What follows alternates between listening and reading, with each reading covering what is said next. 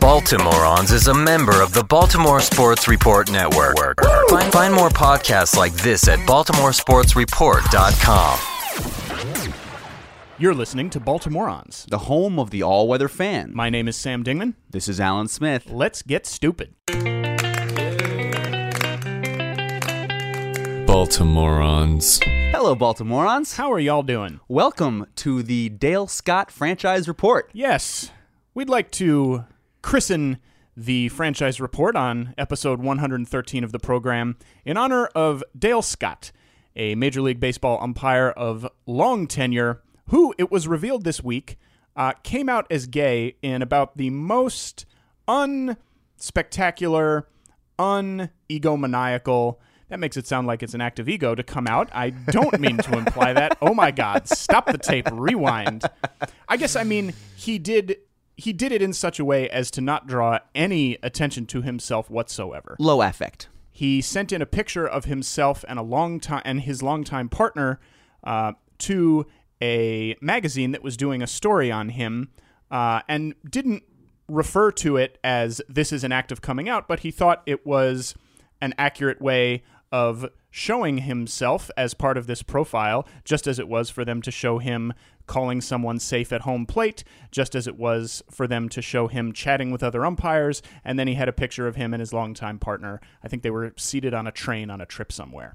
And from this, everybody realized, wait a minute, that means that this guy's longtime partner is a man. Oh my God, there has been a homosexual in our professional sports mix for years, and we didn't even realize it. My God. What are the chances?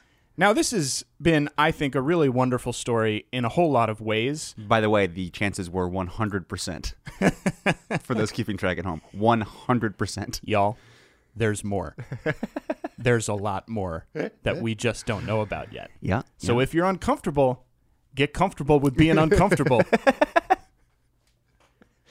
Yeah, it's not to detract you, but it's been a really interesting, I guess it's been about a year and a half right now since Jason Collins came out as the first active professional basketball player, and then we had the Michael Sam story.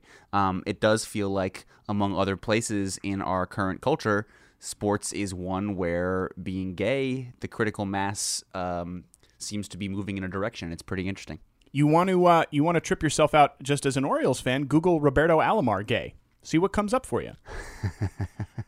We won't go down that road at the moment.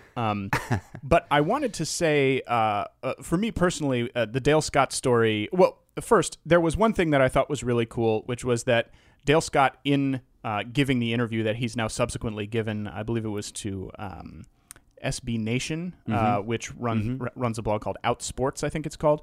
In the interview about where he said, yes, I did realize that this was outing myself to submit this picture for the profile. One of the things he points out is that Major League Baseball, from the beginning, has given him absolutely no trouble about Dale Scott and his partner are married now, but before they were allowed to get married legally, they were registered same-sex domestic partners, and Major League Baseball always gave his partner full benefits, never gave him any issue about it. He never, from what he says, received any guff or backward-minded prejudice from his fellow umpires or presumably many players who knew this was the case. I don't know how much umpires and players know each other, but I'm sure these things get out. And it was just nice to hear that this wasn't some kind of situation where him revealing this was blowing the lid off of a simmering cauldron where now there's going to be all these terrible issues that are revealed about Major League Baseball and how they're completely intolerant. We have sat here in Hootenanny Studios and maligned Major League Baseball's conduct for any number of reasons many times, and I'm sure we will continue to do it again, probably in this episode. But it's nice to hear that at least on this, it sounds like they got it right. Yeah, and that they got it right in a very innocuous, very low-grade, not particularly stressful kind of a way. Yeah. Right? Like, it wasn't even that they needed to do a big celebration of this thing. It was just like, oh, that's how this person is, and that's great. Yeah. As you were. The other thing that I wanted to say... We're still going to yell at you when you don't call the strike correctly. The other thing I wanted to say was that it made me think of a story that my dad told me once, or not a story, but a way that my dad explained the issue of prejudice against gay people once that I've also done a certain amount of maligning of my dad on this program and will perhaps continue to do that. But this is something that I felt that he really got right in my upbringing that this story made me think about, which is I was at a party once in high school and we were watching Dogma, which stars Ben Affleck, of course, or Batman to you younger folks in the audience.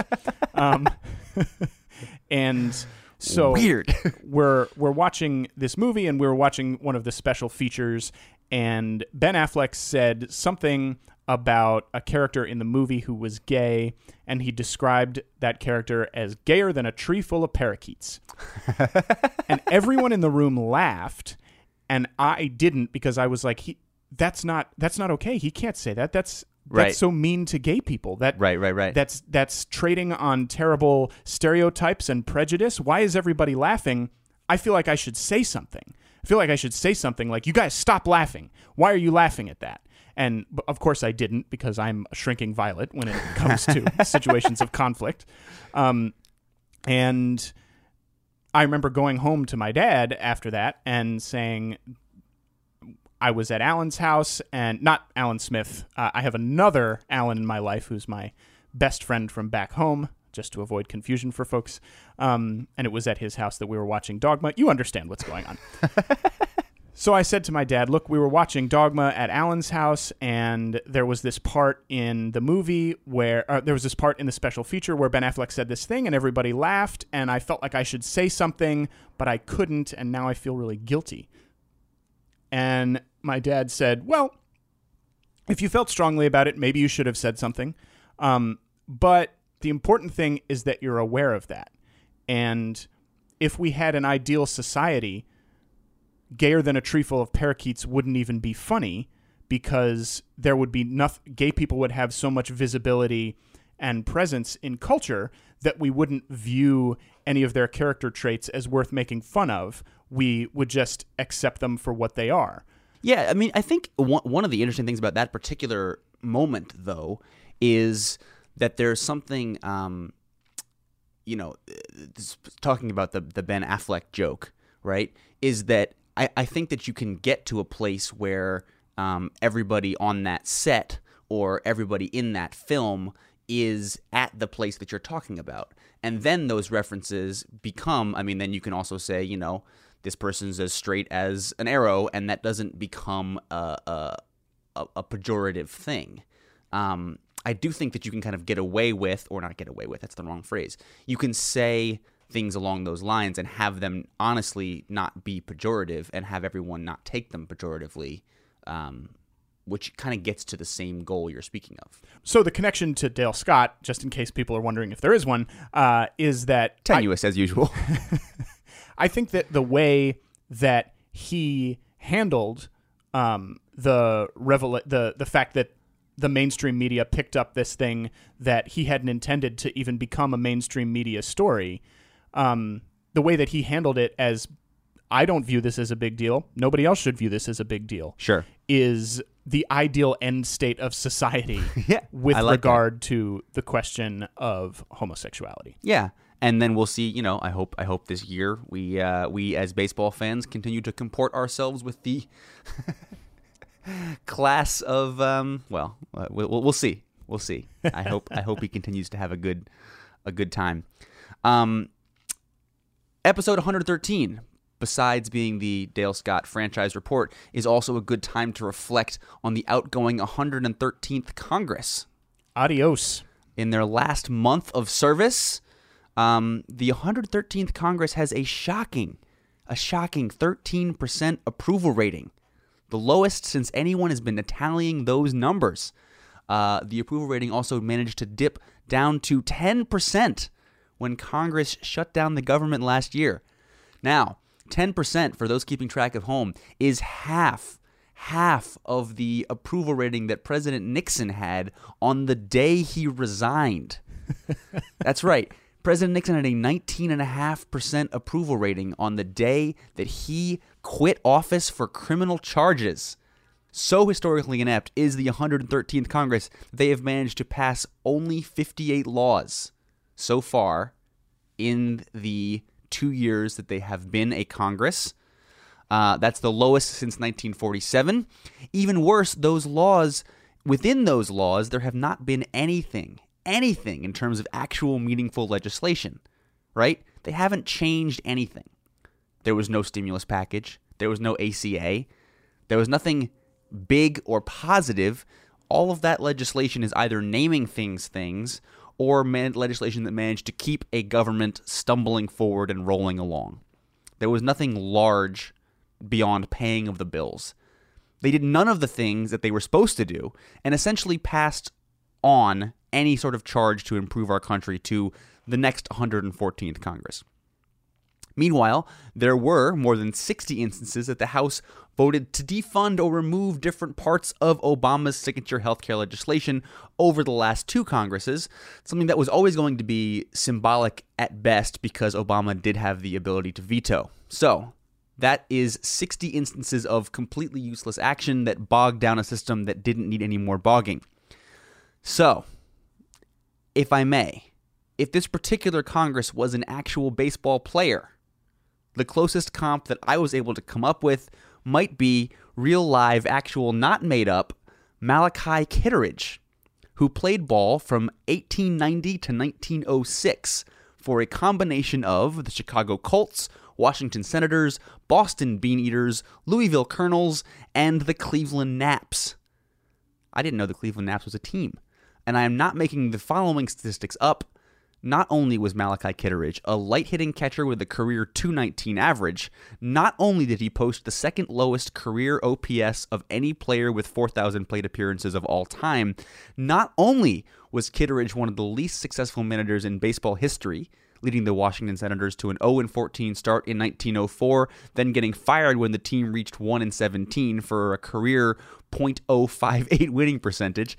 But on top of all of that, he seems to be the sort of generally inept character who once suffered a sprained ankle while walking around with $300 worth of nickels in his pocket, and once allowed a run to score as a catcher while he was dusting off home plate. That, ladies and gentlemen, is your 113th Congress in baseball form.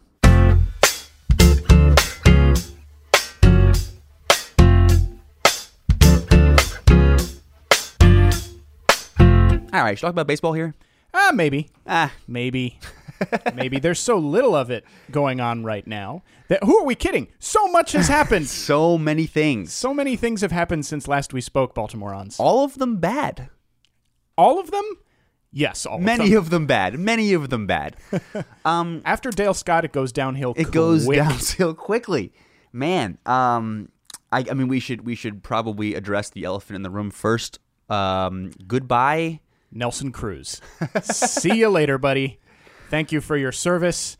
But in reality, I didn't want to pay for your decline years anyway. I think Nelson Cruz is a situation where we hit the baseball transaction lottery. Yep. And got those 3/4 of a season out of him, and good luck in the friendly confines of Safeco Field. Yep. Because that's a big park. Yep. A lot of heavy air out there. We should also say goodbye, Andrew Miller. I'm unfortunately going to be seeing a lot of him in the pinstripes. Would have been preferable had he not gone to a team in the American League East. But I will say this. There's a lot of people out there who are saying, oh my God, Andrew Miller was so dominant. We should have kept him around. We should have just given him the closer job. Let's stop for a second and put our fucking heads on straight here. Okay. Andrew Miller was able to go out on the open market and get closer money. Guess how many seasons in the major leagues he's pitched as a closer? Goose egg. 0. He's never done it. It's never happened. And I know we have a lot of people who listen to this program. I sort of think this, and we've even talked about this on the show, that closer mentality is probably garbage. It's probably not a real thing. However, that doesn't account for the fact that Andrew Miller has better stuff than Todd Jones ever did. And Todd Jones saved over 300 games in the major leagues. Yeah, and it's a situation where if you're going to pay him that much money, I would have liked to see some kind of track record that in Yankee Stadium, under the lights, when there is a lot of pressure, he manages to actually get out of games. I do think that he'll be fundamentally okay as a closer, like you're saying, but that's a lot of money, and it's another situation where I feel like I'm sad to see him go, but I'm not sad we didn't sign him at that price. If the money that we have saved from letting Nelson Cruz go and from letting Andrew Miller go, both on contracts that I think if we were to look at ourselves squarely in the eye and ask if we wanted around, we wanted those guys around for 2015 at any price. Maybe we wanted Andrew Miller around and whatever we could get from Nelson Cruz around for 2016 at any price. 2017 and 2018, who knows? Yeah. Who knows? And if what we did by freeing up that money is to give ourselves the capital to take on the remainder of, say, a Matt Kemp contract, which we may have done by the time this podcast comes out, Who knows? or trade for Justin Upton and sign him to an extension, then I think we'll all be feeling a lot better about ourselves. But that brings us, Alan Smith, to an interesting question. Why do we seem to need an outfielder all of a sudden? What happened? Well, besides Nelson Cruz taking a hike, Yeah. we are no longer the employers of the great Greek Nick Markakis. We sent him packing to Atlanta. Well, we didn't send him packing. He chose the home cooking of his home state of Georgia, and he signed with the Atlanta Braves, replacing, I assume, Jason Hayward in their lineup and in their right field. Right field. I have to say, Sam, this is the one that has been stinging. You saw me. You were the one to break the news to me that this had happened, and it really hurts. I think that the Nelson Cruz and the Andrew Miller departures were very predictable. I think as soon as Nelson Cruz hit his 20th home run, which I think happened in April, we were pretty sure he wasn't coming back. So that has been something that I've grown to accept and therefore could enjoy the ride. But Nick Markakis, to me, is of course the longest tenured Oriole, but also one of the Orioles that I feel the most attachment to because he's been around so long, but also because I really like how he plays the game, and I really like his sort of undervalued skills. I think that everyone who keeps citing his wins against replacement has, that's one of the ways in which I don't think that statistic totally lines up. It's an incomplete view of what Nick Markakis has meant to this team. And I think specifically now that we are down a big bat in Nelson Cruz, it would have been really nice to keep a grinder with a high on-base percentage, the only person who fits those two particular definitions in the Orioles lineup. Hope you guys like the J.J. Hardy leadoff hitter experience from 2012, because right now it looks like we're going to get some more of that. That's what we're looking at. It's sad, man. I really enjoyed watching him smile for the first time in 15 years when they made the playoffs. That was kind of nice. So just to give you guys a sense of how good a friend I am, Alan mentioned that I was the one who revealed to him that Nick Markakis had signed with the Braves. Alan had a very rough week this week. I don't think he would mind me telling you. It had, until that moment, nothing to do with Nick Markakis. He was very sick. We were supposed to record this podcast on Tuesday night. Alan showed up at my door, barely able to emit sounds from his throat because it was grim. He was so infected. He sat on my couch, wide-eyed, drinking a cup of tea for about 30 minutes, saying, "I think I can do this. I think I can do this." And I was like, "Alan, you can't do this, homie. It's not happening." Now, 2 nights later, I was like, "Alan, I think you should come out to this social engagement with me and drink some beers at a bar." And Alan was like, "I'm clearly too sick to do that." And I was like, "You're just going to come, and that's the way it's going to be." So Alan shows up looking no better than he did 2 nights earlier. A little better. A little bit better. Gets a hot toddy from the bar, sits down at the table that we're at, and the first thing I say to him is, "Did you see Markakis sign with the Braves?" And Alan, in a moment that I will never forget, just set his hot toddy down very gingerly on the bar table, and then he set his forehead down very gingerly on the bar table and didn't lift it up for 15 full minutes. And the two people that we were with, who one of them was Jen Adams, who you've heard on these very airwaves. Who had a sense of the gravitas of the situation. She understood that this was a very difficult moment for Alan and gave me, I think, an appropriate amount of shit for the way that I delivered the news. And then our fourth friend who was there, who is not a baseball fan at all and has no idea who Nick Markakis is, developed, I think, and I haven't checked in about her with this, but I'd wager this is an accurate read, developed some doubts about the fundamental sanity that we all possess. So now, Smith, now that the people understand the context in which you have experienced this loss, which is with your body already trying to fight off some physical betrayal, and now you had this emotional betrayal introduced into that illness cocktail. How you've had a few days to think about it. How's it sitting with you? Well, as you pointed out, in the cool, clear light of day, I think that the amount of money that he got paid by the Atlanta Braves, which is, I believe, $45 million. I think it was 44. $44 million is probably more than I wanted to pay him. We have had an experience on the Orioles recently with what happens when a disc in one's neck begins to bulge, and it doesn't always end well. You're referring, of course, to Mr. Nolan Reimold, the gazelle himself. It does sort of make sense to me that Dan Duquette was not willing to go as high as the Braves were.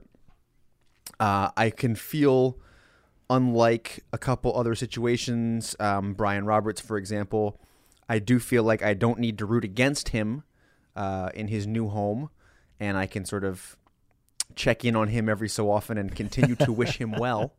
But I guess, assuming we use the $17 million that's coming off the books for Markakis after last year to really go out and get somebody of a caliber to fill in and make Adam Jones not the only sure thing in the outfield. Boy, that happened quickly, didn't it? That really did. Didn't we go from having a really good outfield to just Adam Jones? It really happened very quickly. We so clearly that now becomes the number one priority to fill that in. I'd say so. Tough to compete in the AL East without a left fielder and a right fielder, I would say. Not impossible. Tough, though. Hey, we do still have Steve Pearce. But yeah, so the moral of the story is I feel sad but not totally confused by Dan Duquette's decision. I guess the thing for me about Markakis leaving is it's very sad from one emotional standpoint, but from another standpoint, it's a little hard for me to describe the swelling of emotion that I felt when that GIF was passed around after the Orioles clinched the division this year. That show, everybody's seen this GIF who's listening to this show, but just in case you haven't, it's Nick Markakis with his sort of trademark scowl on his face. His shoulders are heaving. He's out of breath. He's looking down at the ground, and he's standing on the field at Oriole Park at Camden Yards as Ryan Wagner announces that the Orioles are the American League East champions. And then you see Nick Markakis' grizzled face rise up, and he looks out towards some indeterminate point in the outfield. I'd like to think he's looking out towards right field where he's played so many innings. He looks a little dazed. He doesn't quite know where he is. And this little tiny smile spreads across his face very slowly. And for the first time that any of us can ever remember as fans, you see this ease come over him that has never been there for any at-bat that we've ever watched, any play that he's ever made, ever. Certainly no interview. Certainly no interview. And in terms of narratives in professional sports, it doesn't get a whole lot better than that. It's hard to imagine a better story for one player and, as a fan, your experience of watching that player. Especially after the 2012 run, exactly, which he couldn't participate in despite being, such a long-tenured Oriole because of CC Sabathia fastball. And so this is my thing. I think it's pretty likely, not guaranteed, but it's pretty likely that was the best Nick Markakis moment that we were ever going to get as Orioles fans. I don't know if it was ever going to be more fulfilling than watching that happen. And what I think is more likely, had we signed him to this 4-year contract, which we reportedly did offer him for slightly less money than the Braves, is, as we now know, he's got this neck injury. And as we all know but don't like to admit to ourselves, his production has been declining pretty steadily over the last few years, at least from an offensive standpoint. And I think it's pretty likely that we would have watched his skills deteriorate even more over the course of this contract, and maybe the Orioles would have won another division, but it wouldn't have felt as good to watch him win the second division title as it did to watch him win the first one. Maybe they would have won the World Series, but we don't know that. That's a pretty tall order. This year's team was really good, especially in the light of the lack of action from the front office so far this season. It's no sure thing that we're going to be back in the postseason at all next year. So if he had to leave, and he had to leave at some point, whether by retiring or injury or signing a contract with another team, if we had to watch him go, this was the best time for him to go. Because I don't know about you, but I have no bad Nick Markakis memories. None. Not a single one. My memory of him as a baseball player and as an Oriole is pristine. Yep. And I think because of this, it's always going to be pristine. And so the more I think about it, the more I think it's hard for me to ask for any more than that. Yeah, I can see that. You know, I guess my final feeling on Nick Markakis is probably actually best summed up, as so many things are, really, by the lovely, velvety voice of Morgan Freeman. Scotty, roll the tape, please. Those of us who knew him best talk about him often. I swear the stuff he pulled. These friends of mine could use a couple of beers. And he got it. Sometimes it makes me sad, though. The great Greek. Being gone. I have to remind myself that some birds aren't meant to be caged. Their feathers are just too bright. And when they fly away, the part of you that knows it was a sin to lock them up does rejoice. But still, the place you live in is that much more drab and empty that they're gone.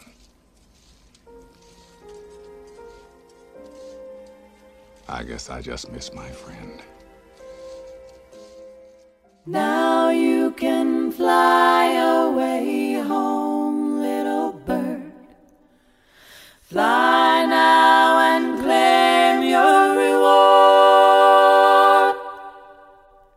You've flown so high, so fast and so strong. Fly away home to where you belong.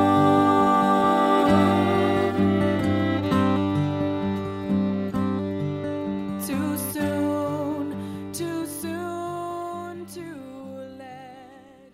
You're listening to Baltimoreans, the home of the all-weather fan. My name is Sam Dingman. And this over here is Alan Smith. Now, ladies and gentlemen, despite all of the 2020 hindsight vision we just told you about Nick Markakis, Sam and I have many times on these very airwaves declared that re-signing Nick Markakis is the clear number one move that the Orioles should have made in this offseason.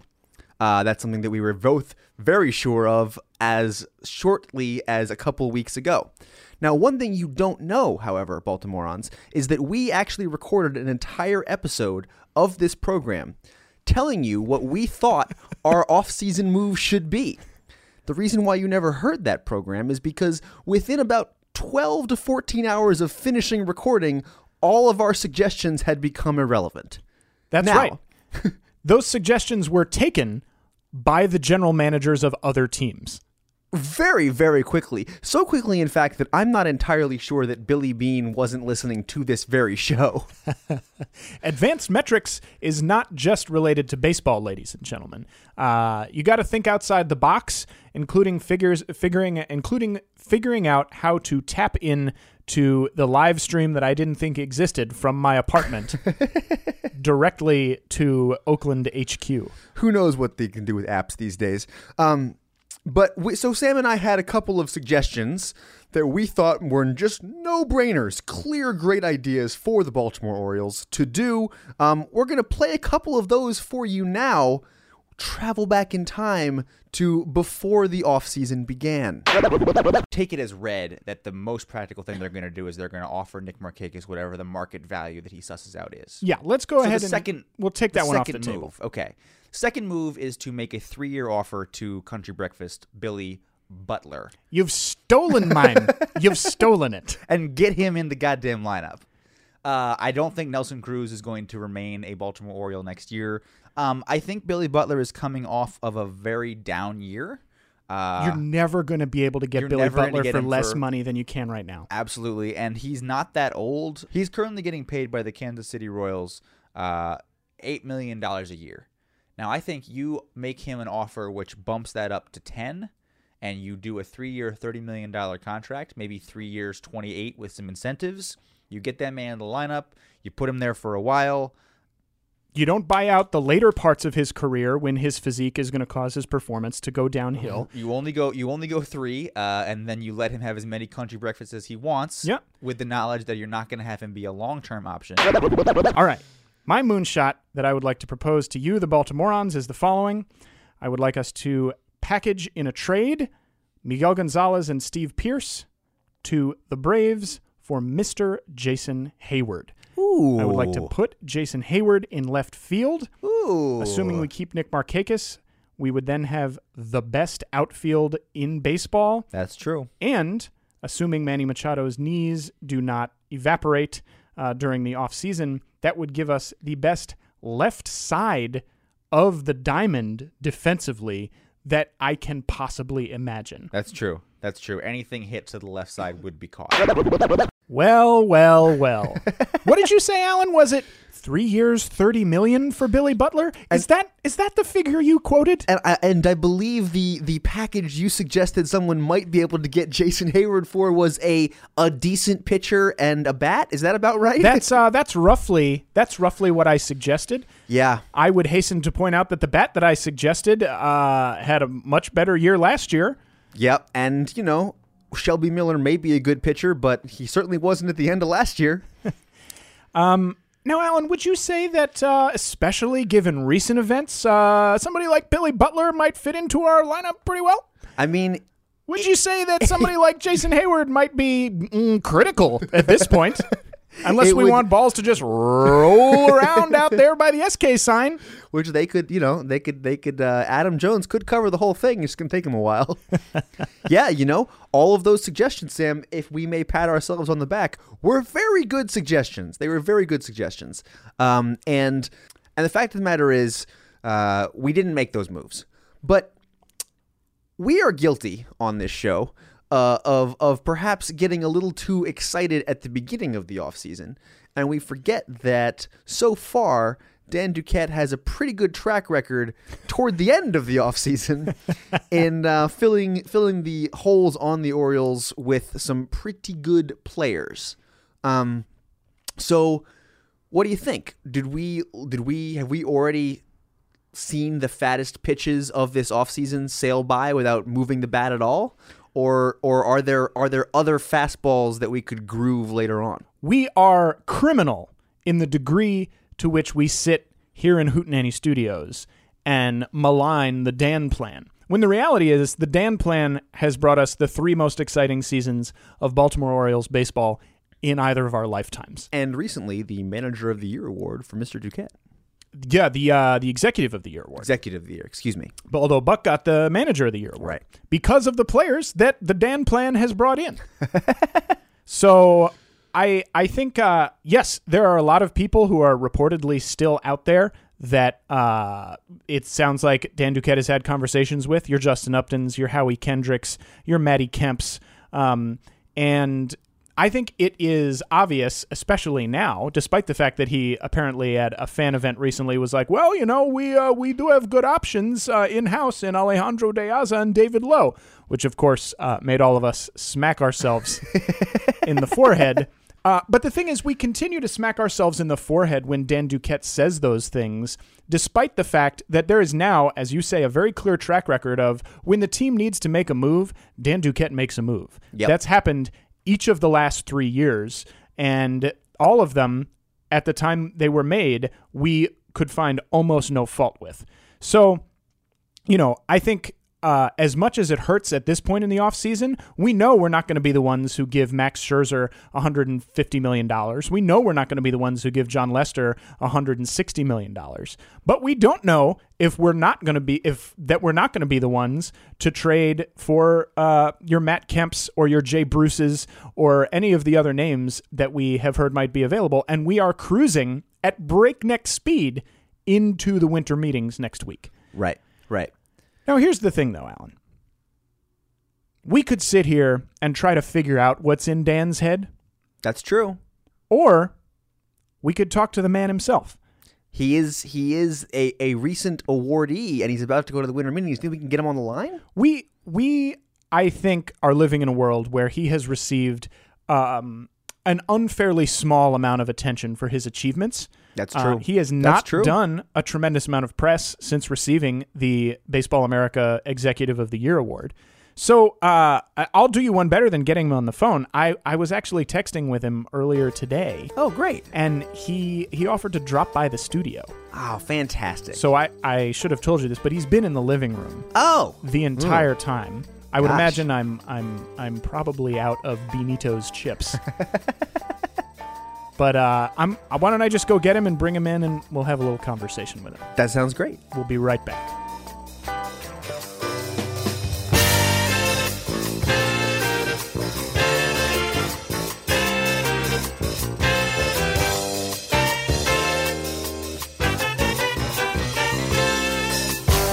Dan Duquette, welcome in person to Hootenanny Studios. How does it feel to be named Baseball America's Executive of the Year? Well, if I had to pick a word, Alan, it would be fantastic. I gotta say, it's been a long road for me. It sure has. But so much has been made of your long hiatus from professional baseball. I'm sure you'd much rather talk about your plans for the future now that you're back, I would say, in the saddle. Alan, that's absolutely correct. What I'd really love to do is to let your listeners know that next week I'll be receiving the key to the city of Danbury, Connecticut, where I'll also attend a ribbon cutting for their new cranberry farm, Danbury Cranberries, of which I've been made the honorary CEO. After that, I'll be boarding a locomotive for a whistle-stop tour of the Eastern Seaboard, ultimately arriving in Danville, Pennsylvania, where I've been elected chairman of the board of a small manufacturing concern called Danville Anvils. That can't be the name of real places.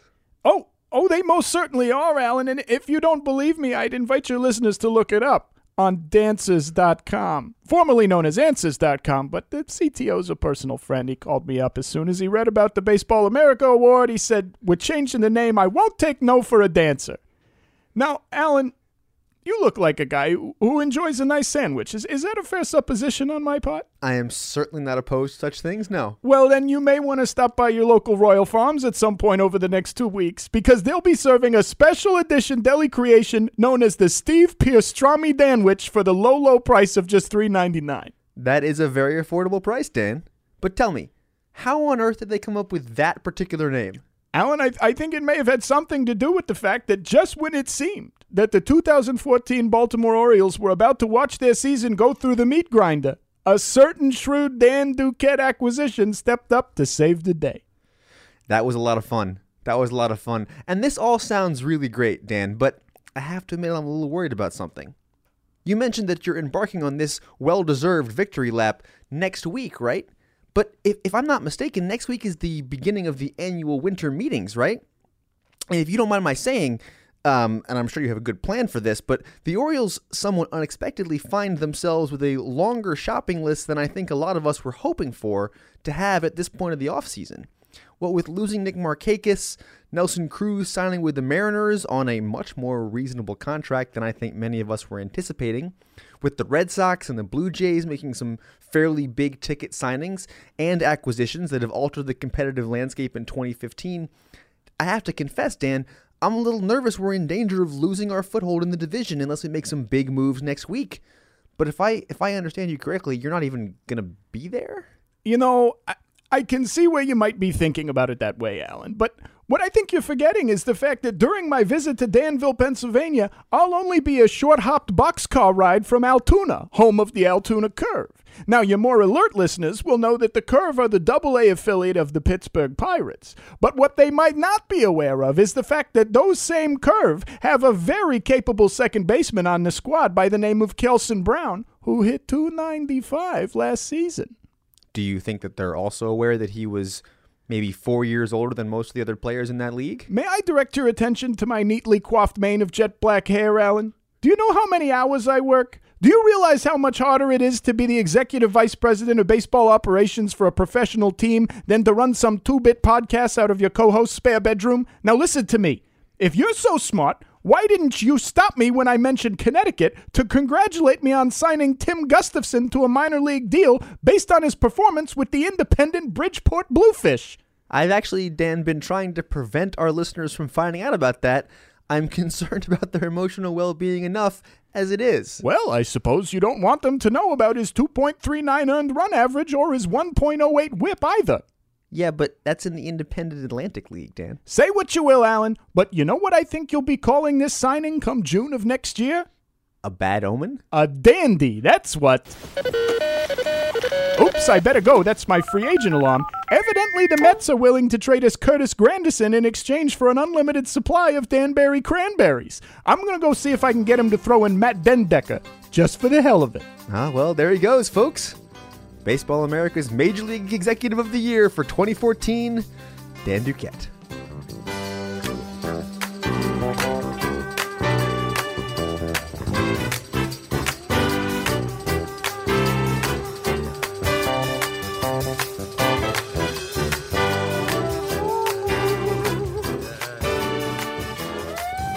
Well, ladies and gentlemen, there you go.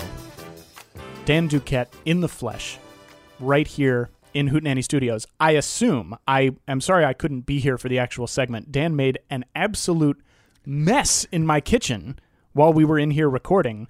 I don't know how exactly he got the potato chip bag behind the television. Like, it's unclear to me what sequence of events would have taken place that the bag would have ended up behind the TV. But, you know, maybe he just got really excited about the UVA VCU basketball game. He's an excitable gentleman. I'll say that. I'll say that. You know, despite his usual sort of harebrained schemes, I came away feeling reassured. I think we're in good hands. Well, that's good. Yeah. That's good. I think I've started to come to get a little bit away from the sort of like occasionally lucky Fred Flintstone perception of Dan Duquette and more into the Band Geek Makes Good later Mastermind. in life. Yeah. I think that's a fair understanding of the man and his crazy basement shopping. Well, ladies and gentlemen, that does it for episode 113 of Baltimoreans, but we would love to ask you, we've been talking about Nick Markakis really for a couple of weeks here on the show, and pretty soon there's not going to be a whole lot of Nick Markakis to talk about, because we're not going to cross paths with him very much next season, what with him playing over in the NL East. If at all. So, unless we end up playing the Braves in the World Series, which would be fine, I would like to say for the record. But we'd love to know, since we're not going to get to talk about him too much more, we'd love to have you guys send us, if you can think of him, your favorite Nick Markakis memory from his 9 seasons in an Orioles uniform. They can be just a single play that he made. It can be a story about him from the paper. It can be anything you want, anything you would like to share that kind of encapsulates the Nick Markakis Orioles experience. Please send those to us. You can send them to us on Twitter, @BMorons is our handle. You can email them to us, Baltimoreans Podcast. I just said that like Baltimoreans Podcast. Baltimoreans Podcast @gmail.com. You could leave them in an iTunes review if you wanted. Yes, that would be fine. We would appreciate that as well. So send those to us if you would, please. And other than that, I don't know what to tell you. Goodbye. How about the music on the show? The music on the show, as always, is the theme song by Marshall York. The transition music is Working for Another Song by the band Town Hall, and the song Birdland by Weather Report. Here on the outro, you hear the song Kicking My Heart Around by the Black Crowes. Sure do. And sure do. Alan, what would you say when if you were to give him a name? Yeah. What would you call Henry Urrutia when he is cheering for a certain Andean nation in Latin America during the World Cup? Ooh. Would that be Henry Go-Perurudia? Correct. And I appreciate, as I think he would, that you added a second Ru. Because it could just be Henry Perudia, but that doesn't really work. I think we can agree as a nation that doesn't work as well. Right. It's got to be Perurudia. Yep. And Perurudia to all of you. Good night. Bye-bye. Kicking my heart around for the last time. Stop kicking my heart around. Well, I told you so. Now it's time to go. I got to get back now on the road. Just Goodbye, home run. Baltimoreans is a member of the Baltimore Sports Report Network. Find more podcasts like this at baltimoresportsreport.com.